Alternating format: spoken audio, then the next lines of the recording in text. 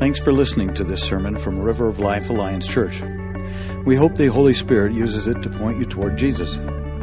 If you call River of Life home, we'd encourage you to join a journey group where you can unpack our sermons with a group of people who want to get to know you, who will care for you, read the Bible with you, pray over you, and serve alongside you. We're going to dive into the Word here this morning, but I want to start by asking you a question. Do you remember your first real job? You remember that first real job you took? Turn to somebody around you and tell them what your first real job was. And as you dive into that, if it's your spouse, turn to somebody else because they already know, right?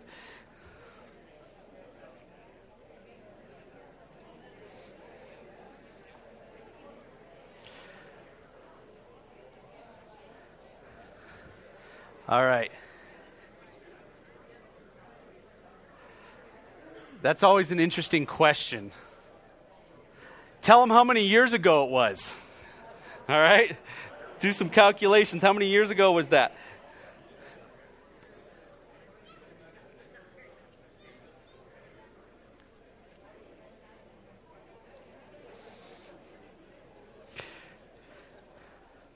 All right.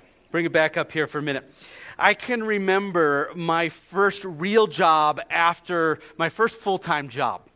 After I graduated from high school, I knew I needed to save a lot of money. I'd been working part-time in a couple of different jobs up until then. I'd been saving some money, but I needed a full-time job. So I went out on a job search, and I found a landscaping company, because landscaping paid well, that would allow me to work full-time, give me overtime even in that. And I took the job because I was so excited to get the job. They gave me a t-shirt even that I could wear, and I was proud to have the shirt on.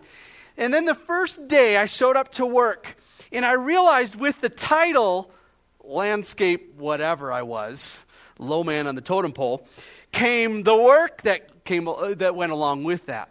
There was a cost to the job, which was the investment I was going to put in hours. Very first day on the job, my boss drove me out. I'm sure he thought I was going to be a washout. He drove me out to an apartment complex, dropped me off with a pickaxe and a small shovel, and he said, I want you to dig a channel in this parking lot from here to that island.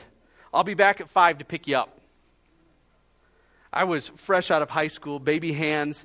He threw me a pair of gloves and said, go for it. I jumped out. I had some water with me, thankfully. I had a lunch with me, thankfully, and I went to work. It was the realization that it wasn't just about having the t-shirt and saying, I work for this company, but it was going to cost me something. It was going to require something of me doing. As we get into the Word today, we're back in our series with Peter and looking at the life of Peter. We're going to see how Peter loved this title that had been given to him. But within that, the title also came with a purpose. It came with a purpose in his life. You remember the text we looked at just 2 weeks ago, John chapter 1, it'll be up on the screen here, verse 42, said this, when Jesus gave Peter a title, and Jesus looked at Peter and he said, you are Simon, that's his old name, son of John, that was his father. You will be called Cephas, which means Peter or rock. If you were here 2 weeks ago, we talked about that. Peter had no idea what Jesus was saying to him when he declared him rock, a strange nickname for him to gain right there. But there was so much meaning packed into that. And it took then the next years for Peter to begin to understand what God wanted to do in him in the midst of that. But God is notorious for giving his people new names, including us as followers of Jesus. In 1 John, there's another verse we looked at that same day that talked about our new title as followers of Jesus. 1 John 3, verse 1 says this, see what great love the Father has lavished on us, that we should be called children of God. And that is what we are. When I look at you, I have this perspective and this view of being able to say, here are people who are following Jesus, who have given their life to Jesus. That makes you a child of God. That's a title declared over you and about who you are. But it takes a lifetime to discover all that's packed into that. And so in your Bibles, would you turn to Luke chapter 5, verses 1 through 11? And this story comes after what we looked at last week. Many have called this the second calling of Peter. It's the second step in Peter's life. It's a parallel story to some of the recordings in Matthew chapter 4 and in Mark 1. But Luke gives so much more detail in the midst of this, much fuller understanding of it. Now, months have passed since the first calling, where along the Sea of Galilee, Peter and Jesus were first introduced. And Jesus lands this whopper on him saying, "You are going to be called Peter." Months have now passed. Miracles have occurred. And it seems, according to the Gospel of Mark, that the disciples that had been called in that first calling had been with Jesus through some different ministry, but they were continuing on and gone back to their work of fishing. Those disciples that were fishermen had gone back to their old trade. Here, Jesus is going to call them into full-time discipleship with him. And so what we'll discover today is that God gave Simon Peter a new identity, but he called him also with that new identity into a purpose. There's action associated with it. And so this is the next step. The core of what happens in this story in Luke really happens towards the end. But let's jump in and let's see what's going on along the shore of the Sea of Galilee. So you're in Luke chapter 5, verse 1. On one occasion, while the crowd was pressing in on him, or on Jesus, to hear the word of God, he was standing by the lake of Gennesaret, or another word for the Sea of Galilee. So they're standing in that same place. And he saw 2 boats by the lake, but the fishermen had gone out from them, and they were washing their nets. And getting into one of the boats, which was Simon's, he asked him to put out a little from the land. And he sat down, and he taught the people from the boat. Now, here's what's going on. You just read it, but Jesus is teaching the people along the Sea of Galilee. The area would have provided kind of a natural amphitheater, so Jesus' voice would have projected. The people are crowding in on him to the point where Jesus is beginning to back up. He's probably down to the water's edge now because they're just wanting to hear, and there's many people gathering. And he realizes either I'm going to keep walking out into the water, or I get in a boat and I could maybe preach from the boat and that'll stop him at the shore. It's a practical thing. And so Luke draws our attention over to these 2 boats that are nearby. These 2 boats are within earshot of where the disciples are working, where the disciples are, and they're washing up their nets and cleaning them. Now this is important, because the equipment had to be taken care of. The boats, the nets had to be taken care of so that they would be ready for the next time. If the nets were not washed and cleaned out, then the nets would basically dry out and rot. They would break the next time they took them out. So it was important. It was a tedious, meticulous task. After each time of fishing at night, they'd come back in and they would clean their nets and prepare them for the next time that they went out. Now, pay attention to that, because later they abandoned those same nets right there that they're taking meticulous care of that day. So, no doubt, Jesus asked Peter if he can get into his boat. We see that. And Jesus gets in, and he tells Peter to push out a little ways, and he sits down. Why does he sit down? Well, preachers didn't stand so much back then. People taught from sitting down.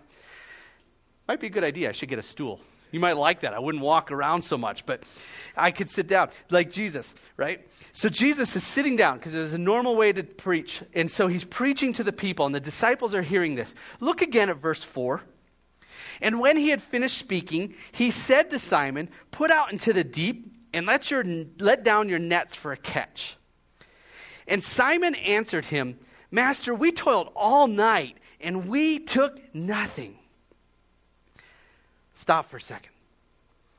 Peter comes about as close to saying no to Jesus as you can say it without actually saying it, right? He comes right up to the edge. It may be that Peter's implying, we're professional fishermen. We know when it's best to fish and where to fish. You're a carpenter. What are you doing telling us to go out? What do you know? Besides, all the fishermen in the Sea of Galilee knew that it was best to fish at night and close to the shore, not out in the deep, not out in daytime. How often do we protest obedience to God? Do you ever know something that God's asking you to do? You see the command. You know he's calling you to take a step. And it seems kind of illogical to obey in that moment. Notice that Simon says this, but he doesn't necessarily agree, but he can obey, because look at the very next words. What does he say? At your word, what? Say it. I will. At your word, I will. I will let down the nets. In other words, because you said it, Master, I will. And I love that. But obedience isn't easy. It's the willful response of the disciple. Obedience brought results for Peter. We struggle with obedience. I struggle with it. And I know you struggle with it too. If Peter had never obeyed, he would have never participated that day in the miracle that was just about to happen. And so often we're content to hear the commands of Jesus, aren't we? We'll memorize them. We'll even know them by heart. We could repeat them. We might be able to say the 10 commandments. But do we actually do them? Is there an area of your life that God has already called you to obedience in? And you're right up on the border of it. You're saying, God, this seems illogical. You're protesting. It seems absurd. Will you obey? Don't miss the blessing of obedience, of what God might produce or do in your life because of steps of faith. And you see, all of this for Peter, this very moment where God brought him right up to the edge of that, where Peter's about to go, no way am I going to put the nets out. That is a moment of discipleship for Peter. He's being shaped by Christ to be conformed to his image. I want to show a tool to you that we use around here when we talk about discipleship at River of Life. This is a tool adapted from different people, and we call it the discipleship wheel. You may recognize this in thinking about this, but it's the growth of a disciple, how we grow, how we move forward. It puts it in a little more of a linear process than is actually true. But it's the idea that we move in life from, you see the different colors, the 4 quadrants, and we'll just start with 4, looking at infant in the upper right-hand corner, to childlike stage, to a young adult stage, to a parent stage. And there's a growth in the life of a believer. And you see the very first place is dead. Before you're alive, you're dead spiritually. We have to encounter Christ and come across Christ. We need the gospel to be brought to us, and we need to respond to the gospel, to put our belief and our trust in Jesus Christ. But life begins in that moment. There's a community all around us that is still in that phase. We are the hands and the feet called to be disciples who make disciples, and to be people who move and help people move in that process, joining God in that process. The infant needs life shared with them, sharing our life along with them. And maybe you have experienced this in your own life, and you could go, yes, this is where I'm at. I need that basic discipleship. Help me to see God root out the basic things, establish new patterns, establish new ways of being with God, learning truth, beginning to bond in the body of Christ. And there's a movement towards that child phase where we really connect. We connect to the body of Christ. We connect to Christ himself, and we begin to abide with him. So we might associate the word restore with that first infant stage. We've talked about that as one of the values in our church. Restore with that first infant stage, but really abiding in that second stage. It's where I connect to God, connect to his family, and connect to God's purpose. But there's a massive heart shift between the 2 quadrants on this side and the other side. This side at the top, you see it says self-focused. The other side says others-focused. Where God does something in our heart from the very beginning of walking with Jesus, he is after this. But there's a place of surrender in our lives where we begin to go, God, your purposes matter, and your purposes are about other people, not just about me. There's a move from self to this Christ-centered life, which is about others, investment in others. Sometimes we can find ourselves in multiple quadrants. I might say I'm in the young adult and the infant stage all at the same time. But God is pushing us towards this, and he's doing that with Peter. You see that? He's already in this story. He's going to call Peter into this area. This young adult stage we talk about is the time where I become involved in ministry. I might be serving somewhere in ministry for the Lord. I'm following him in that. Becoming sanctified. God's doing a deep work, the deep rooting out of things in us, pride and the deep idols, and becoming spiritually confident. That's a place of real growth and development and foundational building.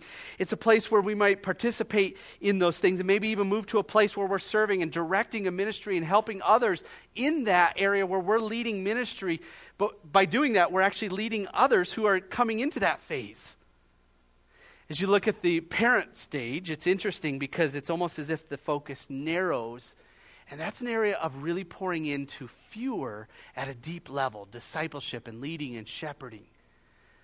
Pursuing people, being someone who's a disciple who's making disciples on a very intentional level. And that's a process that we often find ourselves in. I wonder if you look at that, could you identify where you are spiritually, where you are as a disciple in that? But as you think about Peter, where is he in this moment? When Peter's standing along the Sea of Galilee, where is he in this moment if we were to think of it through the grid that we use around here? Somebody call out and answer. What do you think? Child? Yep. Okay. Where else? He's had some experience with the Lord, right? And he's beginning to connect. God's calling him into a deeper place. So that's probably why you're answering that. Okay. What Peter doesn't know is there's still some infant things ahead of him too. Somewhere maybe in the child, infant stage. But what is God already going to be pointing towards? We're going to see in a minute, he's already pointing towards that heart change of, Peter, your life is not about you. It's about others. It's about what I care about, the mission that I care about. So let's go back to the text here. So far, Jesus has told them to cast their nets. Verse 6 tells us that they do just that. Says, and when they had done this, when they had let their nets down, they enclosed a large number of fish, and their nets were breaking. Their nets were literally breaking from the weight of it. And they signaled to their partners in the other boat to come and to help them. And they came and they filled their boats. And so they began to sink. They were so heavy with fish that they began to sink. It's amazing what was happening here. They have the haul of a lifetime. Remember, these guys have been fishing on the sea for a long time, and they'd never caught fish like this. I used to fish when I was a youth pastor in the very first place. We lived in Bozeman, Montana, and the Gallatin River, blue ribbon stream, came out from Yellowstone Park right up through the area where we lived. Once a week, I met up my brother-in-law early in the morning, and we would go fishing. And there were mornings where every cast, boom, you had a trout on the line. And it was so much fun. We'd catch 20, 30 fish in one morning just like that. Here these guys throw their nets in. And I mean, how would you react? Your jaw would probably drop, right? You've never seen anything like this. And maybe dollar signs flash in front of your face. Would you be pumped at this moment where it's like you won the lottery that day because all you got? What would you see? Would you see physical or would you see spiritual, what's going on? Look at Peter's reaction. Look at verse 8. Peter's in this moment and it says, and when Simon Peter saw it, he fell down at Jesus' knees saying, depart from me. Depart from me, for I'm a sinful man, O Lord.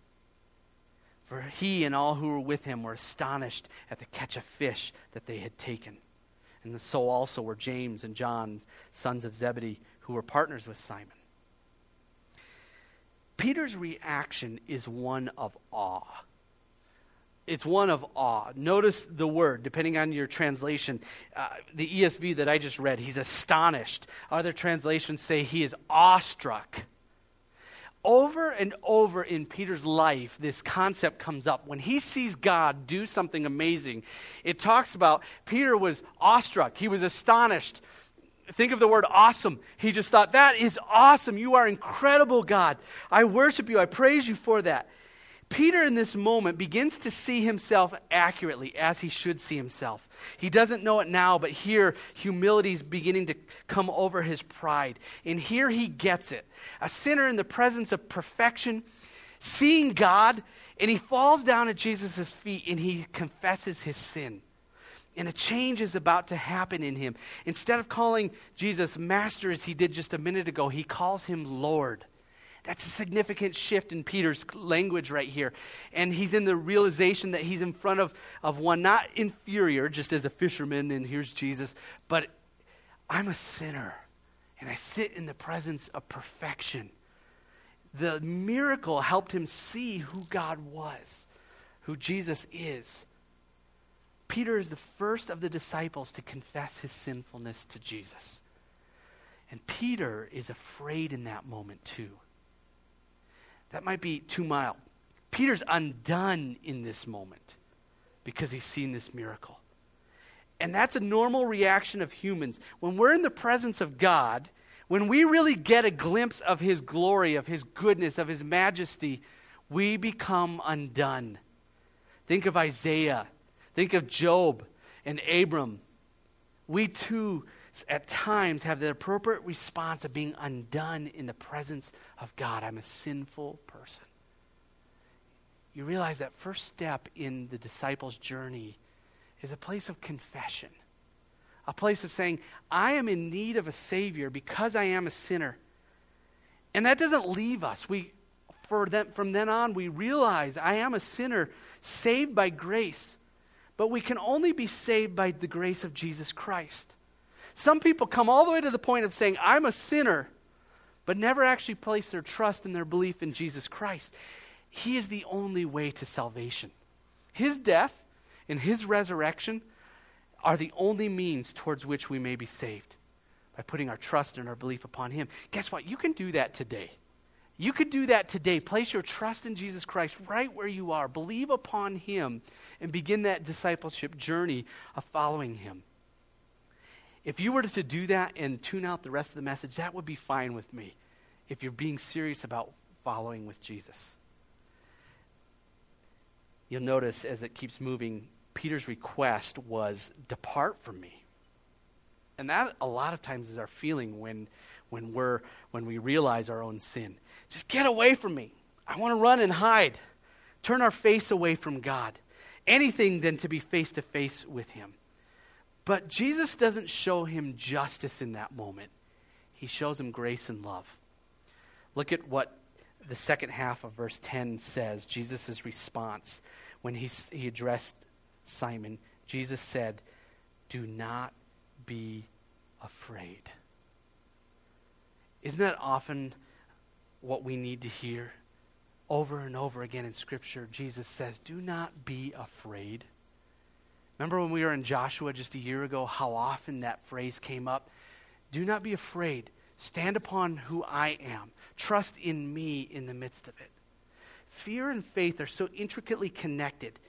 Fear is overcome by faith that is filled with trust in God. And Jesus says, do not be afraid, often to Peter. So many times in Peter's life, he's going to hear these words, don't be afraid. When he calms the storm, he says it. When Jesus walks on water, he says it. When Jesus is transfigured into a blazing light, he says it. When Jesus is raised from the dead, he tells Peter that again. And what Jesus is about to say to him will require having no fear. What's about to occur in his life, have no fear, Peter. And it's the grace of God right in that moment where this absolute trust in God, where Peter moves from his identity being in what he's doing and all these things to now his identity being in God, being called one who is a follower of Jesus. His identity is going to lead to a new purpose. You see, being who I am, being will always lead to doing. But being always comes before doing. I said it backwards from what's on the screen, but read it on the screen. Being comes before doing, but being always leads to doing. You see, I may be called a child of God. I may have the t-shirt, but God calls me to do it, to be. What does it look like to take on his purposes, to become his child? Well, Peter's going to find that right in this moment, there's going to be a cost to following Jesus. So look at further in verse 10. He's told him, do not be afraid. From now on, Peter, you will be catching men. A new purpose that moves his identity. He receives his marching orders here. God gives his people new purpose. We move from self-ruled to Christ-ruled. Some people are taught that when we accept Jesus as Savior and Lord, that God's going to fulfill all of our wishes and our plans for our lives. Wouldn't that be, it'd actually be a disaster. It'd be a disaster if God gave us all that. But right here we see that that's not true. That there's an illusion is that if I get all that the world has to offer, I'll really be living. God is about to call Peter into some deep waters that's going to cost him drastically. I can remember this just on a small practical level. Shortly after I graduated from college and had my first youth ministry job in Belgrade, Montana, and we moved into an apartment complex, and the people who lived below us, we got to know them. And here's what they had that I wanted: a Jeep and a truck. And I would look at their cars and envy what they had. And I had thought, if I had that, then I would be happy. Then I would have what I need, or maybe not what I need, but I would have what would fulfill me. I envied for their vehicles day after day. But Jesus confronted me on that. I think of the words that Jesus said, "For what will it profit a man if he gains the whole world yet forfeits his soul?" Jesus connected our obedience to Christ to our hearts and affections. Again, in John 14, he said it a different way, but he said, "If anyone loves me, he'll keep my word, and my Father will love him, and he will come to him and make our home with him. Whoever does not love me does not keep my words. And the word that you hear is not mine, but the Father who sent me." In other words, he's looking for us not just to wear the t-shirt as children of God, but he's saying it's going to require something of you on the steps of obedience. Living for his glory. Taking on the things that matter to him. And that's going to require a change of heart on my part. It's going to bring me into a confrontation with self. It's far more than a mental acceptance of Jesus. Instead, he's the boss. He's the leader. And there's something required of following him. See, the journey to Jesus is not easy, but we are given promises along the way. God is never going to leave us or abandon us. He will always be with us, right? When we follow Jesus, the passions and desires that used to drive us, things like this: love of possessions, fame, and power, and prestige, they become unimportant. At least they're supposed to become unimportant. For Peter, here he has a new job. His newfound identity leads to obedience, which pushes him into a sea of humanity, and he's going to catch men now instead of fish. In other words, he's no longer going to catch for death. He's going to catch for Zoe, life. The life of Christ. And Peter's going to be engaged in that. That's his calling. Peter, you are the rock. But with that is going to come this calling, this direction. So what about you? What is your job or your purpose? That's exciting. What is God going to give you personally? Are you ready for it? I can tell you. It's the same thing. It's the same thing. God calls you to be a fisher of men. Go therefore and make disciples of all nations, including Mesa County. Go and make disciples. As you're going about life, make disciples of all nations, everywhere that you are. What a good text for us to be considering on this day, in this day and age that we're living. Are we all called to be a part of this great fishing harvest? We are. But are all of you evangelists? Raise your hand if you think you might be an evangelist. We thank the Lord for you. There's very few hands going up. But at the same time, we're called to be evangelists. So why would God give us a commission like this? And only some would say they're evangelists. I think the difference is the evangelists are saying, I think I have the gift of evangelism. Others would say, I participate in the same thing, even if I don't have the gift, because that is the purpose that Christ came for. We all participate. In a couple of weeks, we're going to be doing our spiritual gifts class at the beginning of April 2nd and 3rd. And this is a great chance for you to figure out your part. How do I point? Maybe I'm a person who has the gift of encouragement. How does that play into this, what I see on the screen? How do I participate in this being a fisher of men? knowing where I fit. And so my call to us today is to raise up, church, to be on mission, to be a people who are saved for kingdom purposes. We aren't saved to simply be able to come to church on Sundays. That's not the purpose. We're not saved in order to be nice to each other. We're not saved simply in order to cram lots of biblical facts into our heads, not even to give money to the church so that the pastors could carry out that mission. If every disciple everywhere joined God in his mission, imagine what would happen. Imagine the explosion of God's work as we join God in what he's doing in people's lives. So when you get a job and you're excited, you're going to ask, well, where is it? When do I start? How do I get there? We're going to ask questions like that. Simon Peter, they were asking the same question along with the disciples. They didn't know the destination. Verse 11 says, and when they had brought their boats to land, they left everything and they followed him. So check this out. It blows me away. The treasure of Christ was so great. They rowed in and they landed their boats and they walked off into an uncertain future. They left the greatest catch of their entire lives behind in the boat to rot, to spoil. And they followed him into an uncertain future because that stuff doesn't matter to them anymore. And Peter obeys and he follows with those disciples. It's a turning point for Peter here. From now on, things are going to be different for Peter. I wonder if from now on, from today on in your life, things might be different for you. Peter's no longer going to catch fish. He's going to be catching men in a continuous sense. He'll catch for life. And he left everything. Peter did this all at once, and he could say, we have left everything to follow you later in his life. Matthew 19:27. Peter's a man of complete abandon and surrender.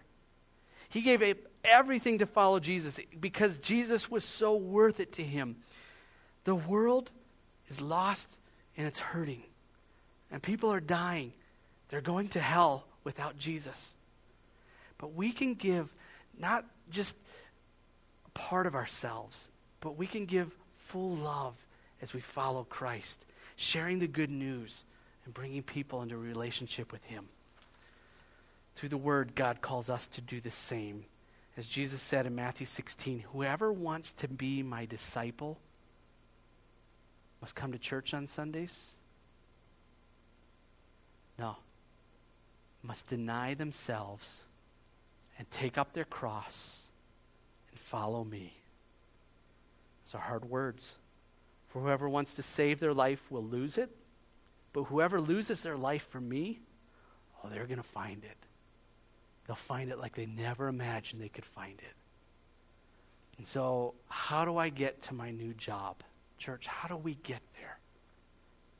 Leave everything behind and follow, just like the disciples. It's an absolutely terrifying prospect, isn't it? Leave it all and follow me. This past summer, I attended a concert at Night Vision. And for King and Country was the main stage band that night. And it was a great concert, full of celebration, good lyrics that honored the Lord, full of energy, great time. There was a point in the concert where everything was paused and the lead singer came down and he began to tell a story of something that had happened in his family. The lead singer told how he has 3 children in his home, and after his second child was born, his wife was experiencing some pain following that in her postpartum, and so she was struggling with some things, and she'd gone to the doctor and received a prescription. He'd given that to her, and it worked for a little while for her. But then after a while, that wore off, and she went back, and she got another prescription, and she was taking that. And one day, the lead singer was out on tour, and he gets a call from his wife, and she said, "Honey, you need to come home." And he said, "Okay, I'll be home soon." And I don't know what he did to take care of things, but he got home, and he walked in the door, and his wife looked at him, and she had the pill bottle in her hand, and she said, "I can't take these anymore. I can't take these anymore." So he took them from her, and he was encouraging her that night that they would get rid of him. And she said, no, let me just take one more until we can go get some help. Let me just take one more tonight. Well, they went and got help. He didn't let her take it, and they went and got help, and she went through some recovery. And as they got home, they came together, and they had that bottle of pills, and they took it and were pouring it into the toilet to get rid of them. They were going to be gone. They would leave them behind, not leaving them in the cabinet just in case. He went on to tell the story about the explorer Cortez who sailed to Mexico in 1519. You might know this legend of Cortez. As he brought his ships near the shore, the sailors had become very comfortable in their ships. It was home, and they'd been on those confines of the ship for a long time, and the men didn't want to disembark from the ship. But Cortez knew that as long as the ships were in the rearview mirror as an option, the men wouldn't advance into the unknown. You can see where I'm going. Retreat is always easier when we have an option. So in the morning, he called all the men out onto the shore. Men, we're going to come. We're going to stand here. I'm going to tell you what we're up to and what we're going to be about. And he was pointing inland. And as they were about to disembark into the interior, he told his officers, burn the ships. Burn those ships. Retreat is no longer an option. What Cortez did was force himself and his men to either succeed or to die. And then they started to sing the song that you may know from the radio about burn the ships. And those words say, burn the ships, cut the ties, send a flare into the night, say a prayer, turn the tide, dry your tears, and wave goodbye. Step into a new day. We can rise up from the dust and walk away. We can dance upon our heartache. So let's light a match, leave the past, burn the ships, and don't look back. Dietrich Bonhoeffer said of Peter and the disciples on that day, they must burn their boats and plunge into absolute insecurity in order to learn the demand and the gift of Christ. And it was right in that moment when the disciples left their nets on the shore that they were saying, we will not go back. They would rot. The nets would rot. We're moving forward. And the question that we have to ask ourselves, that we're confronted with, along with Peter and his friends, what are my ships? What from the old man have I been afraid to let go of? I can't answer that for you, but I can give you some areas to consider and to question. But what ships do I need to burn in my life? A job? A dream? A fantasy? A pill or a bottle? A person, and that can't be your spouse, but is there a person in your life that you need to, yeah, you laugh, but it's true, right? Money, comfort, success, a place. And make a statement of leaving the past and allowing Christ to define my future of where I'm headed. Living for a heavenly kingdom, not the earthly kingdom. Retreat is always easier when we have the option. Just holding on to it, mending it, taking care of it, cleaning it, just in case I might go back. Just in case for retreat, a backup plan. Cortez was on a mission, and he knew that the only way to keep his men moving forward and himself from quitting on that mission was to take the option off the table and leave everything behind. I want to yell out, Peter, you don't know what you're wandering into. Hold on. We might say the same thing. We might even say, I can't deal with this. This is too much. It's too much for me to go into. It's too scary. It's too frightening for me to cut ties with that thing that I've been nursing along all these years as I've tried to walk with Christ. But Jesus confidently whispers to us, don't be afraid. Let go of those nets. Don't be afraid after all. It's me. And it's right there as we let go that we will find the grace of God meet us. And it's there that we'll begin to discover the riches and the treasures of Christ as we journey into that. So my friends, God has called you child of God. But you may be holding on from the old family, from the old man. Are you willing to let go? Do that now. Father, you call us to let go. to move forward into an unknown, unseen future with you. And the only way we can do that is because we would trust you. So well up a trust within us, even in this moment, as people let go of things from the past that they need to be letting go of. God, whether we're sitting in this room or we're sitting on our couch listening to this, would you do that spiritual work in us, surrendering our hearts to you? May we confess our sin without fear, knowing that you'll meet us with grace. So, Lord, we do that with confidence in you. And we pray this in the precious name of Jesus. Amen. Amen. As we head out of here today, you may want to come up and pray. I'd be glad to pray with you. But as you head out, would you turn to somebody right now and say, I'm glad you were here. And if you're on your couch, tell the person next to you, you're glad they're here. All right, say that to somebody. We'll see you back here next week. Stay in tune. We'll let you know what's going on over this next week.